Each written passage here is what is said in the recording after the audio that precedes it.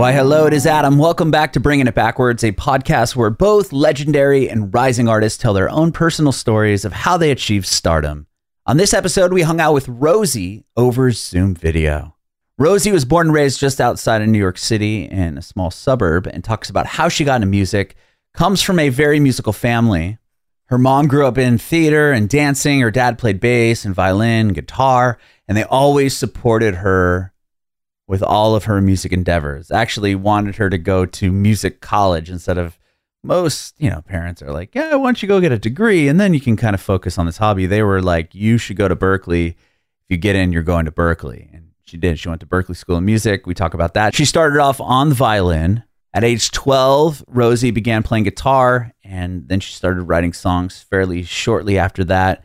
Her older brother, Mateo, is also a songwriter and actually manages her now, and he's been a big part of her musical journey. So she tells us a little bit about them and their relationship. Rosie talks about her experience at Berkeley. Her sophomore year at Berkeley is when the pandemic hit. She had to move back home. Wasn't getting a whole lot of traction on her songs, and her brother said, you know what? Why don't you put a video up on TikTok of one of your songs for every day for 2 weeks, and let's see what happens. And 5 days in, she had a massive moment with the song Never the One. She talked about having 8 million views on the video in less than 24 hours, what that was like and how overwhelming it was having people reach out to her, oh my gosh, labels and managers and producers and all these people, because she's having this viral moment on TikTok.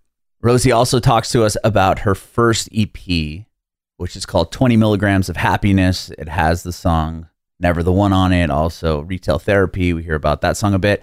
And she tells us all about the new music and her brand new single, which is called Someone You Once Had. You can watch our interview with Rosie on our Facebook page and YouTube channel at Bringing It Backwards. It'd be amazing if you subscribe to our channel, like us on Facebook, follow us on Instagram, Twitter, and TikTok at Bringing Back Pod. And if you're listening to this on Spotify, Apple Music, Google Podcasts, it'd be incredible if you follow us there as well and hook us up with a 5-star review. We'd appreciate your support if you follow and subscribe to our podcast, wherever you listen to podcasts. We're Bringing It Backwards with Rosie. Awesome. So again, I'm Adam, and this is about you and your journey in music, and we'll talk about the new song that you just released, which is awesome. I've been listening to it all morning long. I love the hook. So awesome. So first off, where were you born and raised? So I was born and raised about 40 minutes outside of New York City. Oh, wow. Okay. Yeah. So Rockland County, Nyack is specifically what it's called. So would you go into the city quite often? Yeah. So growing up, I'd say when I was maybe in 10th grade, I started going in by myself and maybe, going to a recording studio or something, but it was very much still an adventure, Sorry, let me turn my Do Not Disturb on. Okay. Do Not Disturb. There we go. Cool. So like you said, 10th grade, you'd start going into the city. And that was by yourself at that point? Yeah, and I would meet my brother because my brother was always in and out of the city. And for those who don't know, my brother is also my manager. And he's also an incredible songwriter. So he started going into the city and playing gigs and doing sessions way before I did. Okay, older brother. Yes. Okay. Yeah. And you come from what I was reading, quite a creative and musical household, really. I mean, your dad's a musician, and I think your mom is a musician as well. Yes. So growing up, I always say that I was really musically inclined because my dad was a bass player and a violinist, and my mom sang and was in theater, and my aunt and uncle are in a band, and my grandmother and my grandfather on both sides were really musical.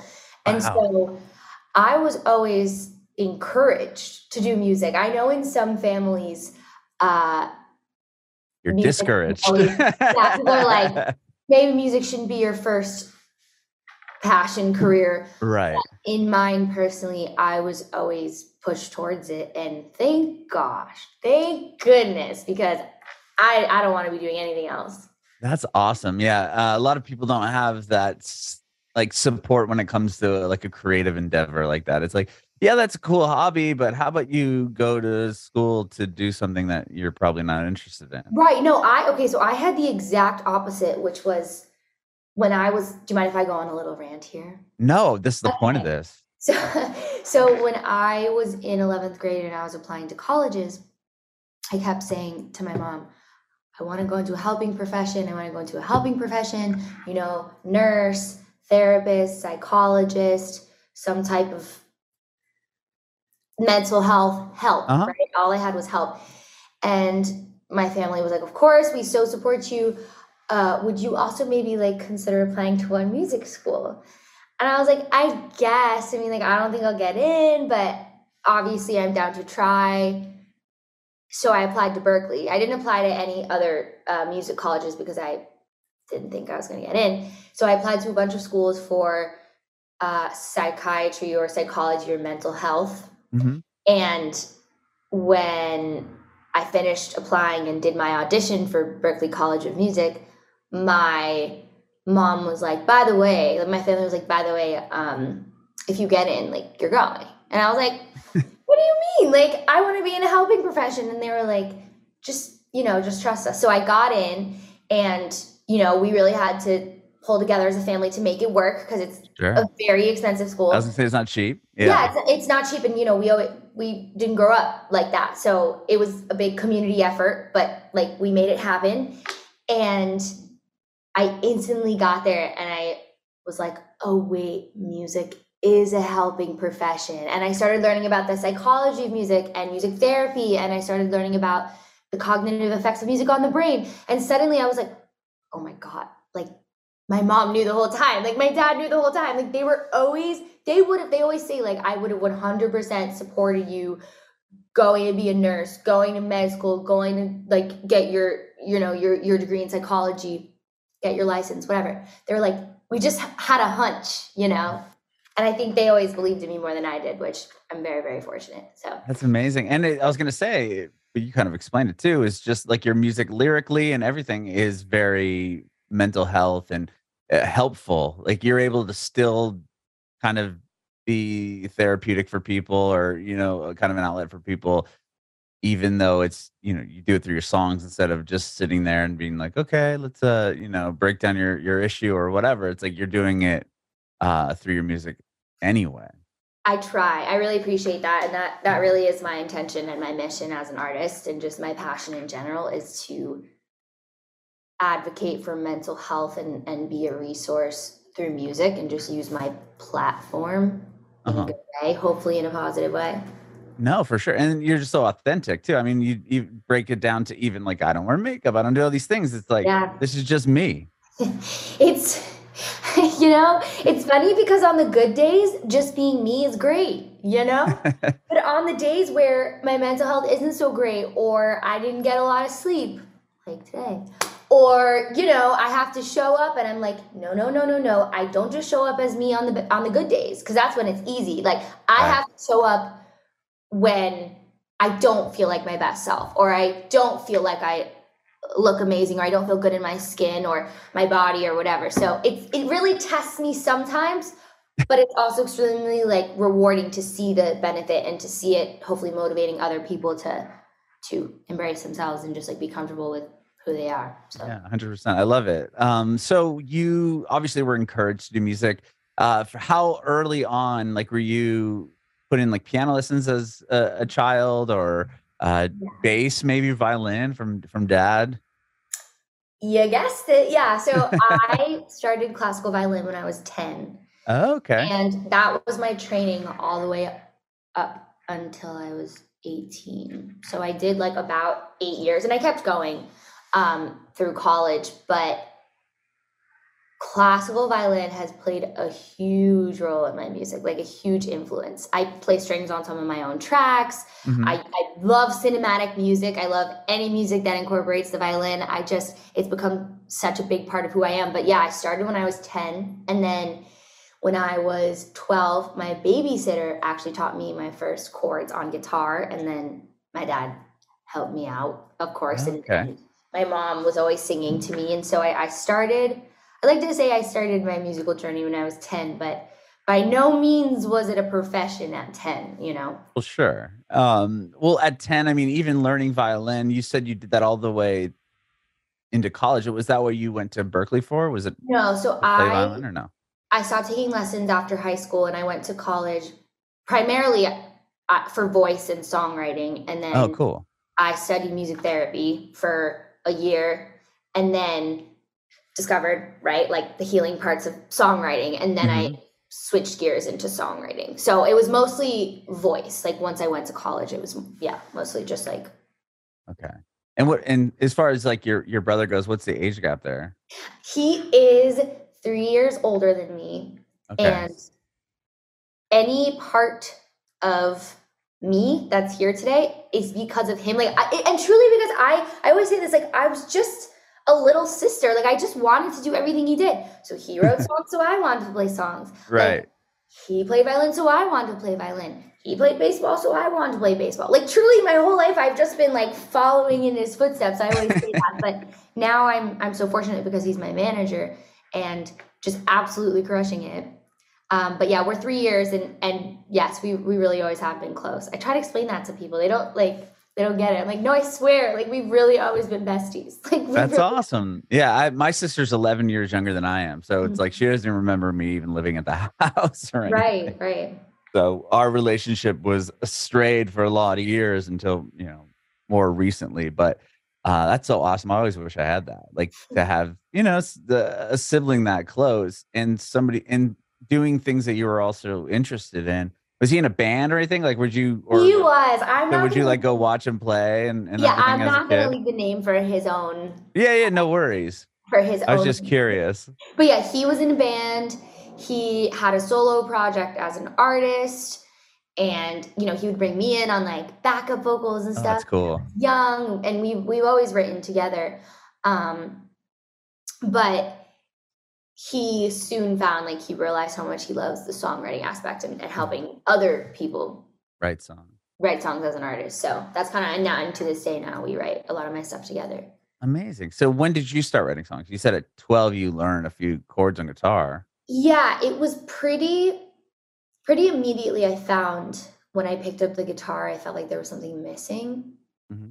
I was like, oh, okay, like I like playing guitar, but like, like there was just something I couldn't figure it out because if there are any beginners out here, playing guitar and singing at the same time, not easy. Like not easy at all. Still struggle. I honestly still struggle. But I remember the first song I ever learned was "Cooler Than Me" by Mike Posner because it's 3 chords, and as soon as I started singing and playing at the same time, it was like moment. I was like, wait, oh wow, like you can do both of these things together. And that's when I learned. That's when I figured out. And I was like 12. But again, very much a hobby, very much just a kid expressing herself. Yeah. Did you play in a band, or was it just something that you did? Like when you started writing songs, was that something you just kind of kept to yourself, or were you, actively showing people? No, I mean, I was pretty independent about it from a young age, mostly because I didn't really know anything about co-writing and also because I grew up in a part of New York where we were very close-knit community, and like seriously, there were 18 people in my grade. There were 60 people in my high school, 200 in my entire K through 12, which I went my whole life. So like there wasn't like a big, like group of people to it was like, oh, Rosie's the songwriter. Like, you know what I mean? Like just because there was simply like no one else. Like there was so few of us. So no band. But like I said, I always had Mateo and we were kind of each other's support. Right. Would you play like coffee shops or anything like that? Yes. So every year we had this event at our school called the Fall Fair. And it was at our school, and it was exactly how it sounds, pretty self-explanatory. It was a fall fair. There were like tractors and hay bales, and it was very rural. The part of the part of New York we grew up in. So it was very much, I explain it as like crunchy granola. Like, Okay. there's a part of me that'll always be like crunchy granola. Like, you know, you have your like little boots on and you're like rain pants and you're working in the farm and whatever. So there happened to be a white top. It was like, you know, a concrete top where we would play at recess, but it turned into a stage Ooh. on that day. And we were so proud because we had people like Tom Chapin and like people who knew about the Waldorf school. Like, I went to a Waldorf school, and so I would perform there once a year, and there are still videos, and I look back and I can't believe, like, I went back last year for the first time, this past year, to the fall fair for the first time since all this is happening, because my mom works at the school, and I was like, oh my God. Like, it was amazing. It was so cool to see the transformation. Did you play? I didn't play. Oh, I was just there. Epic. I was there as an alumni and there as a supporter of the school, but it was pretty wild. I was like, the fact that I was like singing up there to like people when I was like 15. Yeah. Crazy. Did you do originals then too? Yeah. Wow. Very cool.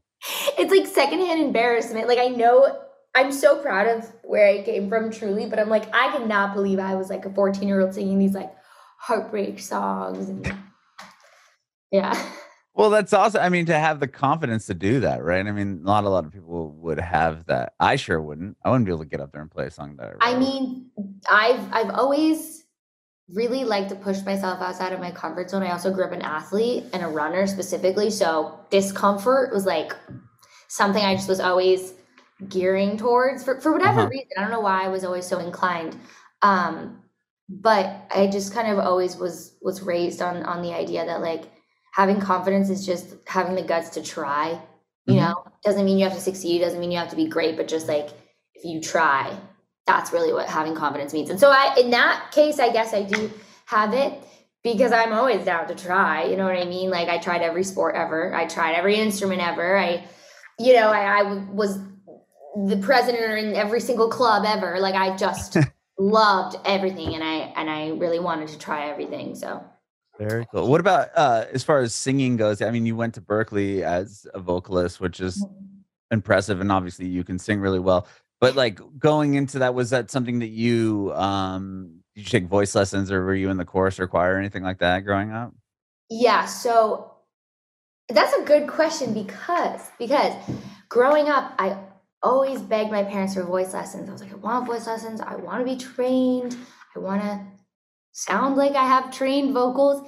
And my parents were always like, listen, if that's something you want, we'll support you, but we feel like you should find your voice independently before you go and like find out how to sing. You know, they're like, we think it's really important that you discover how you like to sing on your own before you get any type of like professional training, because they're very wise. Yeah, I know. Like, I mean, I say it all the time. They're like the most supportive parents ever. They're the best.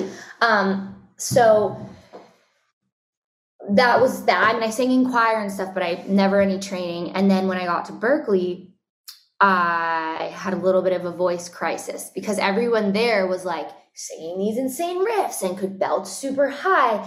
And I had never had a lesson in my life. And all these people had been, you know, jazz trained, classically trained since they were like 8. And I was like, and I literally remember calling my mom and being like, Mom, I'm really mad right now that I didn't have voice lessons. Like, I'm so behind. I didn't get into any of the a cappella groups. I felt like such a bad singer.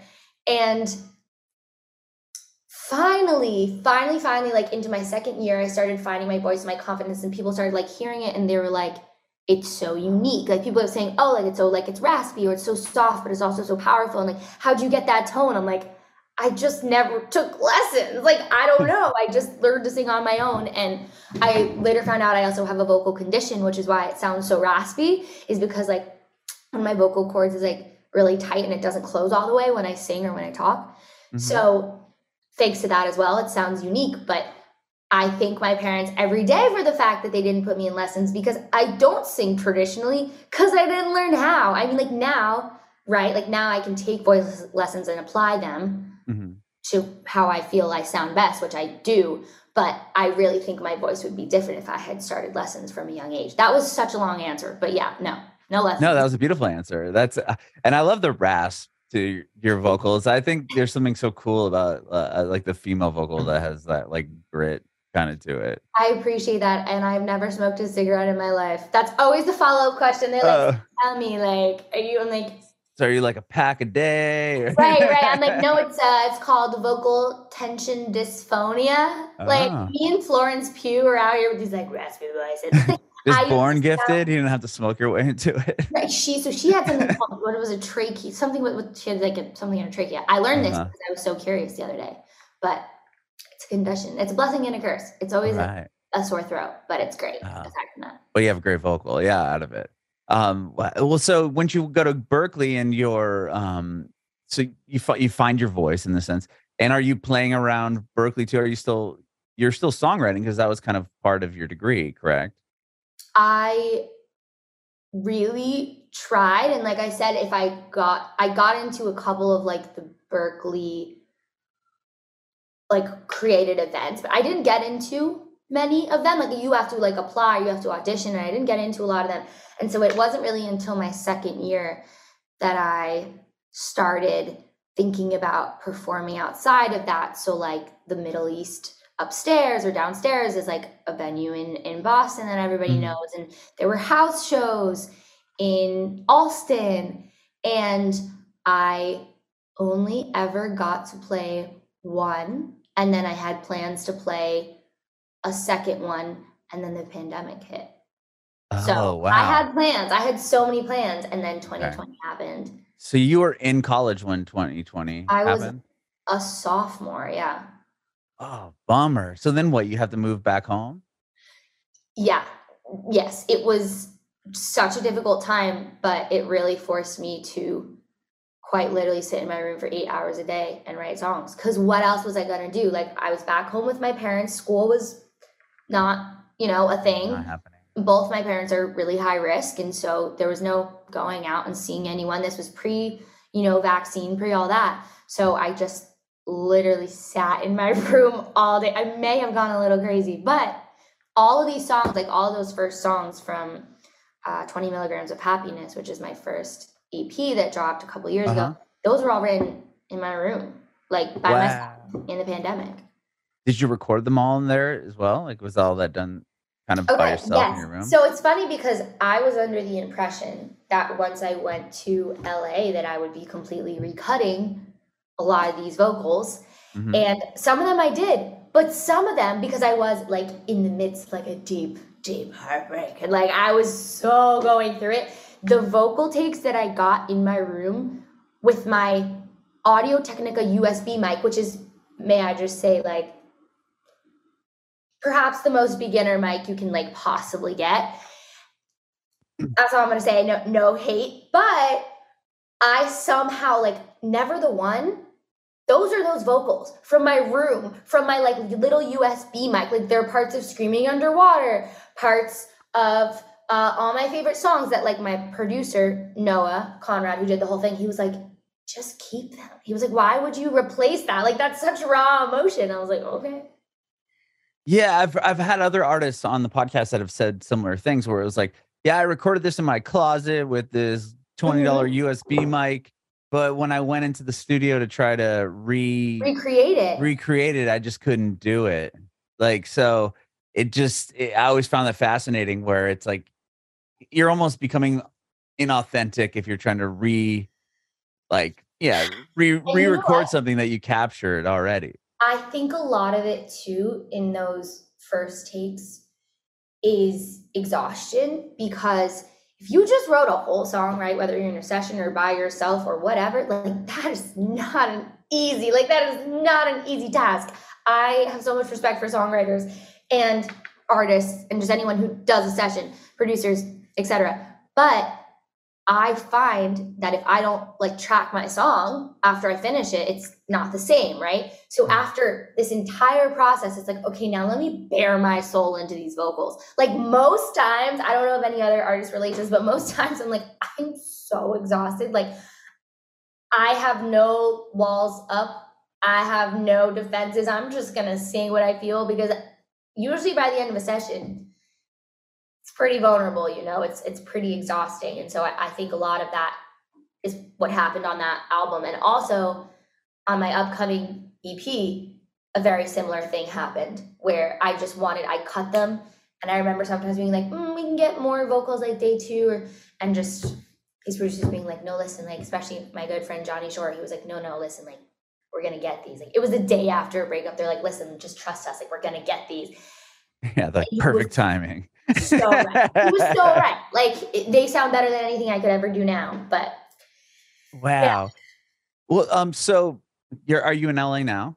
New York. Oh, New York. Okay. Okay. So even pre putting out that EP, is that obviously you put songs out and then you had a moment on TikTok. That was before the EP came out? Yes. Okay. And was that kind of your first big, like, whoa, like here's a big validation? Yeah. I should be doing this? Yeah. It was September 2020. Mm-hmm. And I absolutely was not expecting it. Like, I truly, the whole story is insane, but the small story is I was ready to give up again. I was like, like, I can't do this. I don't have what it takes. I don't know how to get traction. We're in a global pandemic. And my brother, Mateo, was like, hey, you have like 100 songs you wrote this year. Would you maybe like try posting them on TikTok for a week, maybe 2 weeks? And if nothing happens, okay, like, give up. Okay, but first try posting. And I was like, like, okay, I trust you, so I'm gonna post. And so I did like day 1 of sharing my original music till I get some love, day 2, day 3, day 4. And on day 4, I remember I got like 6,000 views, and I was like, oh my God, like, I'm going viral. Yeah. 6,000 views, very valid amount. And then day 5, I posted Never the One, and I woke up to 10 million views. And I was like, oh my gosh, like, what is happening? I'm still in college. Like, I was back in Boston for a little while. But yes, it was because of that I kind of had my first moment. And then from that, Never the One came out of that. And then the EP came out of that. Right. And I started going back and forth from New York and LA. So now I'm pretty bi-coastal at this point. Oh my gosh. So you are putting songs up day 5. I mean, it's the 6,000 views. I'm sure you were like, all right, this is working. Let's go. I mean, to this day, still, if I get 6,000, I'm like, okay. Yeah, that's a solid number for sure. Yeah. But then to put the song up and get 10 million, like, so you what, like, do your you do your video of the song and go to sleep? Are you checking it periodically, or is it just like, okay, let's just see what happens. I'll wake up tomorrow and we'll do the next video and kind of see what that one did. This is the most classic Rosie story you're going to hear right now, or old Rosie. New Rosie's a lot more responsible with her phone, but old Rosie was not very responsible with her phone. So I posted it at 6 p.m. and my phone died. And I was like, okay, all right, she's dead. I'm going on a 2-hour walk. I'm going on a walk with my friend. Like, I'm just going to let it, like, let it be dead. I'll charge it. So my phone dies. I'm gone for 2 hours. And then I'm locked out of my apartment. And I realized I have no way of getting in. But then I remember, like, I live in the front of the building on the first floor. So I somehow, like, open my computer and it's also at 1%. And I, like, text my roommate. I'm like, hey, can you let me in? Like, I'm stuck outside. And I'm, like, looking at my texts, and I have, like, 10 texts, and I'm like, Rose, you gotta check TikTok. And I'm like, I'm in a life or death situation here. Like, I'm stuck outside Boston. Is, like, sketchy as fuck. Like, I need to get inside my apartment. Like, I don't know where my roommates are. Like, both of my screens are dying. Like, what? I don't care. Like, what? TikTok, I'm like, who cares? So I finally get in, right? Life saved. I'm being a little dramatic. But I got in, and after 2 hours, it was at 1 million. And I was like, okay. So, or like 980. And I was like, Mateo, like, do you think it's going to get to 1 million? He's like, oh, girl. He's like, you are way past this now. Like, you're in deep. So then that day it hit 3 million, and I fell asleep. I was so exhausted from, life. And when I woke up, it had 8. And so I was expecting, like, And then throughout the day, 10 and then 15. And now I think it's just like chilling at 17. But like chilling at 17. But like when I tell you going to bed that night, I had no idea that I'd wake up the next morning with every major label in my email, every major publisher, like it was like overnight. And that they always say that, you know, it happens. It's like one moment it happens overnight, but I don't think I really understood the gravity of the situation. Right. And when that happens, are you like overwhelmed at that point? I mean, to get that many people and, you know, 10 million, whatever views in one day. And now you have labels are like, hey, like what, you know, what's going on? And now it's just like from almost, you said you almost wanted to stop. Or I you did. wanted to I was stop. ready to quit. Yeah. And then your brother's like, just post something for whatever, 2 weeks. And then 5 days in, it's like, it works. Right. And now all these people are like, flocking to you. Like, how do you even handle that? Are you just like, like, what, you know, I wouldn't even know how to juggle that. Yeah. I need to clarify also, I wanted to quit. The reason I wanted to stop was because I loved music more than anything, but it was really painful feeling like I wasn't enough. It wasn't because I didn't love music, you know, it was because I loved music, and it just felt like it felt like it wasn't working out. And I felt like trying to get into the industry and trying to get hype and trying to get like notice, it felt like I was untalented. So that was a me thing. That was a me problem. But I always specify that, like, I wanted to stop because I loved it so much and it just hurt. Anyway, I have never cried more in my life than the week or the month that Going Viral happened. And I know how privileged it sounds. And I know how privileged I am that I was able to get such a huge platform overnight. But I had literally come from the smallest community ever. And suddenly millions of people were like, oh, like the girl who wrote the song that counts from 10 to 1. And suddenly it was like, who are you going to sign with? And, you know, label meetings and presidents and throughout it, like my base level was gratitude. And, you know, it still is to this day. Like my base level was like, I'm grateful to be here. And I'm so lucky that I get this chance, that the algorithm picked it up, that I wrote the song and posted it at the right time, right? Like my base, like, emotion was gratitude.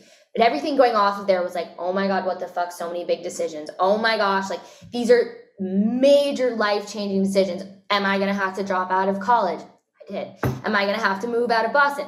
I did. Like everything changed, and I could feel it. I was very perceptive to the fact that everything was changing, but it was everything I ever wanted. So then there were also like happy tears in there, and I was like, oh my God, like signing a deal, like flying, now I get to fly to LA, and just, it was the biggest whirlwind of emotion. So when I say I cried, which I'm not always a big crier, so that says a lot, but it was such a big experience. There were so many big feelings involved. Oh, for sure. I can't even imagine what that would be like. And then, I mean, it wasn't like that song, you know, was just it, and then you kind of fell off, right? I mean, and that's what I would have, I would have that thought in my mind, like, okay, this moment happened. Now all these people are, you know, paying attention to me. Now the stakes are higher, and like, am I going to be able to, you know, deliver a second song? And you did, obviously, but not only that, but to get people to leave the TikTok app and go on Spotify and stream the song. Now it's at like almost 35 million streams, which is a huge, I mean, that's a huge accomplishment in itself.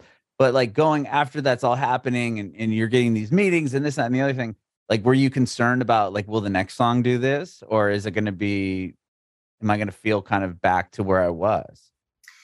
Yes. I mean, it was a huge concern. And just also, I was one of, I think, 76 people who had a moment in COVID and then got signed off of one moment on TikTok. Cause I was like part of, I guess, like the first wave of that to happen.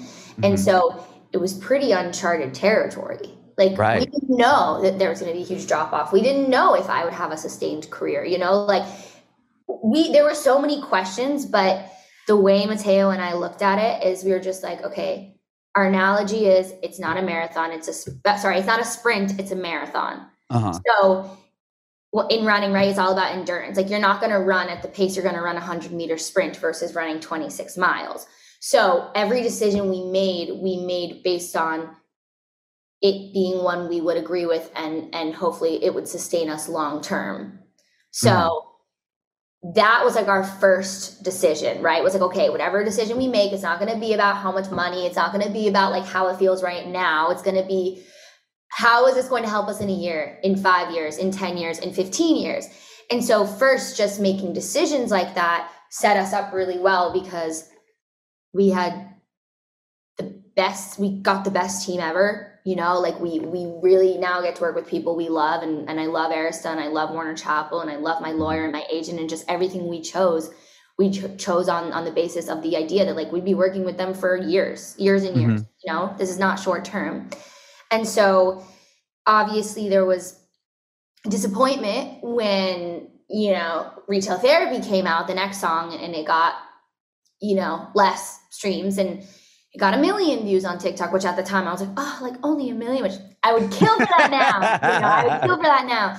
But the hype definitely went down. But it's just about, once you get to the mountain, it used to be, okay, now you're on the mountain and you stay there. Now it's like, you get to the mountain, you go back down a little bit, get a new mountain, go back down a little bit, new mountain, until you start to like get long-term growth that looks like this.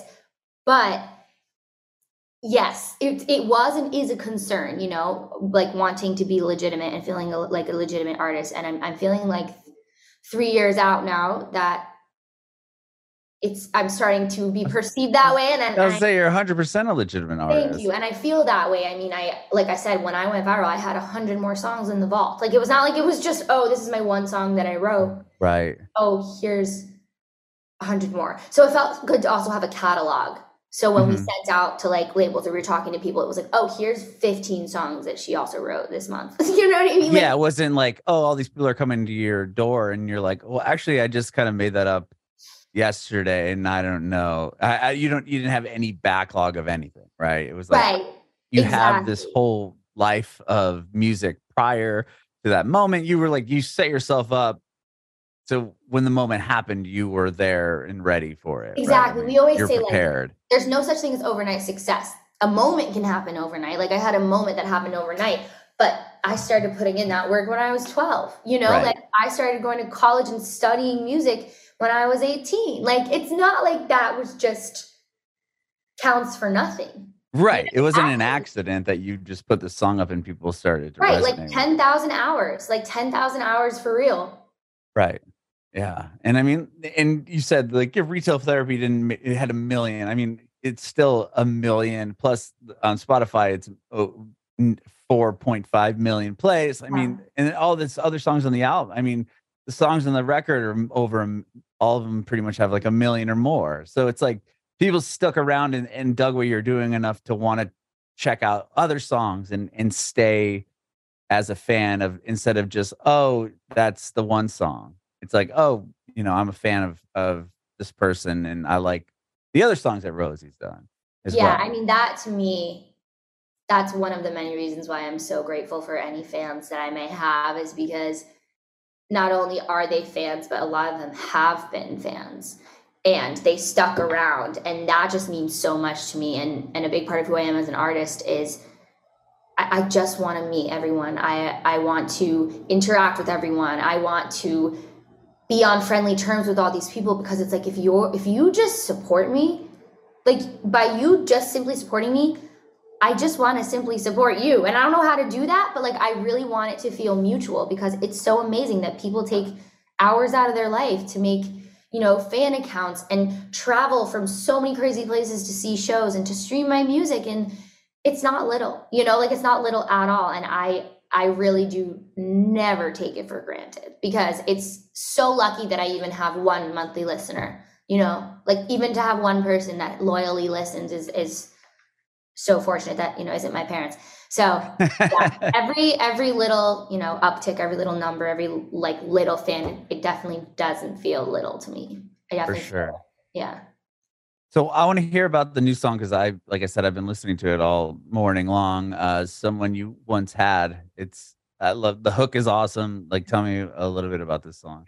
Yeah, so I wrote that with my favorite producer / writer duo. Their names are After Hours, And they did a lot of the One Direction stuff. So that's, if people know who they are, like that's, I usually say that. And going into the studio again, I just happened to have an LA trip right as I was going through a breakup. And it was the biggest blessing in disguise because I got, a whole project out of it. But I remember that day I showed up to the studio and I was like, guys, like, listen, I want to feel sorry for myself today, okay? Like, me and this person broke up yesterday. I feel terrible. I don't have any positivity in me. Like, if you meet me, I'm a pretty positive person, but like, I was like, I don't have any in me. And they're like, what if you wrote a banger about like how much better off you are? And I was like, I don't think you hear me. Like, I just said, it was like completely opposite of what I said. And they're like, no, like, you have it in you. Like, imagine if you took this pain and you turned it into like a your loss kind of song. And I was like, okay, like, all right, if that's, like, I really trust them. And that was my first time working with them. But even so, like, there was this innate trust. And they said, they were like, we really want you to find your power in this instead of just feeling sorry. And I was like, okay. And so then that's how that happened. And now the chorus of Someone You Once Had is all about how, if you have to lose me to want me back, that's not going to happen. Like, if you're going to walk away and that's what it takes for you to then realize that you want to come back to me, that's not how this works. And I stand by that. And I stood by that. Like, still that person to this day. It's not like you can come back in my life whenever you want. It's like, no, you had the opportunity, you lost the opportunity. And they really helped me find that part of me because I feel like I hadn't tapped into that in a song. And so when I say that this song is kind of the beginning of a new era, what I mean is like, this is the beginning of me finding power within the pain and finding confidence within the pain. And instead of just expressing the straight up pain, which there was a lot of, I'm finding ways to grow from it and I'm putting it into my music, which is new. And there's a lot of that in this next project. And, especially in Someone You Once Had, it's like, I'm claiming my power, You kind of mentioned earlier that we were talking about the mic and, authentically reproducing those feelings when you were singing certain songs. Like, going into this EP, you get to LA to work on the EP and you said you were fresh breakup. And was this song the only one that you wrote that day? Or like, was the EP kind of put together quite quickly just because you're tapping into that moment? That week, a couple of the songs happened. A couple of the songs from the project happened. But, like I said, like that was the beginning of me realizing just like how I was able to turn pain into learning and confidence. And so from that, like Someone You Once Had marked that. But after that is when I really began realizing the theme of the project, which is not heartbreak at all, but just healing, like growing, finding myself, like actually loving myself for the first time. Like, so that really, that did start it. That was definitely what began my vision for this project. Okay. So there wasn't really like a project in mind maybe, or it was just kind of like, I'm just going to go out here and write. And yeah, due to that song, it sparked the concept. Yeah, exactly. It's like we knew there were some songs that I had written previously that we wanted to be on the project. We knew that we hadn't gotten them all and that we wanted to write more, but we hadn't really honed in on the theme. We hadn't really honed in on the overall purpose, because the last project was 20 Milligrams of Happiness, which is all about mental health and heartbreak and learning about, taking prescription medication for the first time. And it was very me oriented.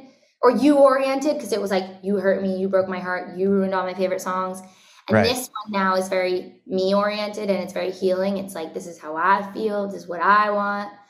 You're someone I once had. Okay. Yeah. You flipped the script. Yeah. So you just like I know it's Someone You Once Had, but like, you will see like a lot of it is more me oriented and just towards finding myself. So that was really the moment, that song that we were like, like, I see where this is going. Okay. And you talked about having vocal takes that maybe you didn't want to redo. Like what, like Can you tell me a bit about like that part of putting together the EP? Yeah. So one of the biggest lessons I learned and have been learning for years, but specifically throughout this EP, is that there really is no such thing as perfect. And as a chronic perfectionist, that was a tough pill to swallow, because in my earlier records and even in my earlier EP, it was like everything had to sound perfect. There couldn't be any type of like notes that were out of tune, or I sang a lyric wrong, or like I was so fixated on everything being perfect. Mm-hmm. And then I started to get into this project and I started hearing these little imperfections, and I was like, wait, that sounds really cool. Like where there's like a break in my voice, or like where I sing a little bit out of time, but it's because I'm being super emotive and I'm singing with so much emotion. And so it was this project where I really learned to embrace all of these, you know, what I would call like musical quirks or imperfections. And so like there's this one song, it's not out yet, but like I said, this producer, Johnny, he was like, listen, I think you should get the whole take today. I think you should do it now. I think you're in such an important like state emotionally, and it's important to really get this down. And as much as I heard after, there were parts that I was like, oh, like maybe I changed that, or oh, like maybe I could redo that better. Overall, like the overall song was so powerful from that first take that we only after went in and did backups and stuff. Oh, wow. Yeah, because you felt like you couldn't recreate the same and the emotion. same thing with, I would say, almost every other song on the project, is that a lot of them were day ones, because I just realized I was like, it's not about perfection. It's really not. It's about emotion. It's about feelings, you know, what makes you feel the most. Right. And was there like to kind of break through that, because I'm a perfectionist as well. It's hard for me to like give something up. Like I can spend hours just like nitpicking something that no one would ever in a million years even know what I was looking for. Like you said this word, what way? Like who cares? Like what? Like was that something that must have been difficult to do? And at what point are you like, how do you kind of overcome that? You just kind of hear it a different way and go, you know what, this does work in this? Or was it just, kind of the producers telling you, or, giving you the confidence, like, this is a great take? Or how did you kind of overcome that, perfectionism? Yeah, I was going to say that I think in every one of these situations, I'd like to think of myself as the least experienced and the one who has the most to learn, because I just want to constantly be learning. And so I really believe in the power of collaboration. I think it changed my life when I started collaborating. And so finding collaborators you can really trust, and finding collaborators where when they say something, you really feel it and you believe it. So I learned to kind of let go of that voice when people who I started really trusting and that really trust me started telling me like, hey, no, like, don't worry, like, that sounds great. I'd be like, I don't believe you, but I'm gonna trust you, and they were right. I can't think of a time when they're like, no, like, trust me, it sounds great, and it didn't, Mm-hmm. That's, you have to believe in the power of the journey too. And like, you might not necessarily like how it sounds in that moment, but you might realize that they were right and they had foresight, like they were looking into the future with it, with backup vocals or with anything. So yeah, I think a big part of me being able to let go of that idea of perfectionism was trusting these people who just have more experience. They just have more experience than me. I'm young. Like I just got into this industry. It's been 2-3 years. That's nothing compared to, so many people. Like I really do think of myself as a student. I would like to think I always will. And, here are these incredibly experienced producers, songwriters, etc. Like who would I be to not trust them? Sure. Yeah, but I could see how it would be, since it's your, your project and your voice and your songs, like, okay, like wanting to be a little bit of, I would be the same way, like, you don't want to control the situation, but instead of you just like let it go and let somebody else kind of take the reins for a minute, you might come up with something really. Yeah. And I think too, with control specifically, I'm just a bundle of anxiety. I just have anxiety. I've had it my whole life. And such a big part of anxiety is trying to control what you can't control. Mm-hmm. Trying to control things that simply are out of your control. And so again, that was a huge lesson for me, because as soon as I figured out, like, I don't need to be in control of all this. This is actually why you hire people, or you have collaborators or a team. Like, this is actually for you to let go of some of that. Right. Like, this is actually supposed to be a weight off your shoulders.